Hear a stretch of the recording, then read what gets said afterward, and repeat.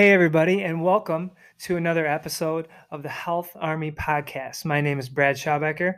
I'm a certified health coach, and I help people get healthy and impact their lives. There's something I want to talk about tonight, right? Obviously, that's why I'm on here. What would I tell the old me? What would I want the old me to know since making my change and getting healthy? And also, helping hundreds of other people change their health and in turn change their lives. What would I want the old me to know? Have you ever asked yourself that? If you're a person that's made a change and you kind of kick yourself and you're like, why didn't I change earlier? We keep thinking about change, right? A lot of us that haven't, made that change. And, obviously I'm a certified health coach and I talk about health pretty much all the time, right? But seriously, since making my change 6 years ago to now, what do I want that old me to know that was sitting there unmotivated, thinking about changing day in and day out, year after year, doing it for a little bit, changing for a little bit, doing the yo-yo thing? What would I want that guy to know now? Here's what I'd want that guy to know now. I'd want that guy to know just how good it feels to be free. Just how good it feels to be free of food controlling me. That's huge in itself. And I could just talk. I could just stop right there. And that's huge, right? But here's some other things that I'd like that guy to know that was thinking about changing and really not doing it and committing. I'd like him to know how much clearer I think now. I'd like him to know how the fog has lifted from my head and how much clearer I can see things now that I'm consistent, now that I'm a healthy person and am free of food, right? I would like that guy to know that. I would like that guy to know how much he is going to grow during this process. What most people don't think is about the personal growth from staying consistent and pushing through those hard times. In that next hard time where you want to quit, but this time you decide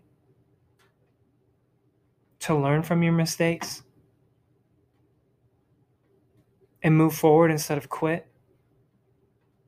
I'd like that guy to know just how much he has grown personally since making that change. It's been a crazy ride, and obviously I've become very passionate, and I've paid this forward to helping others and watch this change ripple down. I've watched health ripple down to hundreds of other people. And I can't explain how that feels. Well, I can't explain it. It feels freaking phenomenal. But that's something I never saw coming.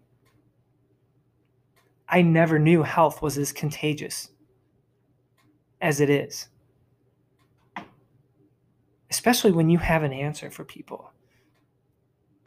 Especially when you can provide a vehicle for people that if they just get in it and drive it and don't stop.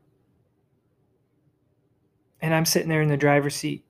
No, not the driver's seat. I'm sitting there in the passenger seat with the people that I help, cheering them on, encouraging them, giving them the structure, helping them put fuel in the car to keep moving forward. That's powerful. That's powerful. The old me, here's the thing. The old me wasn't terrible. The old me was okay.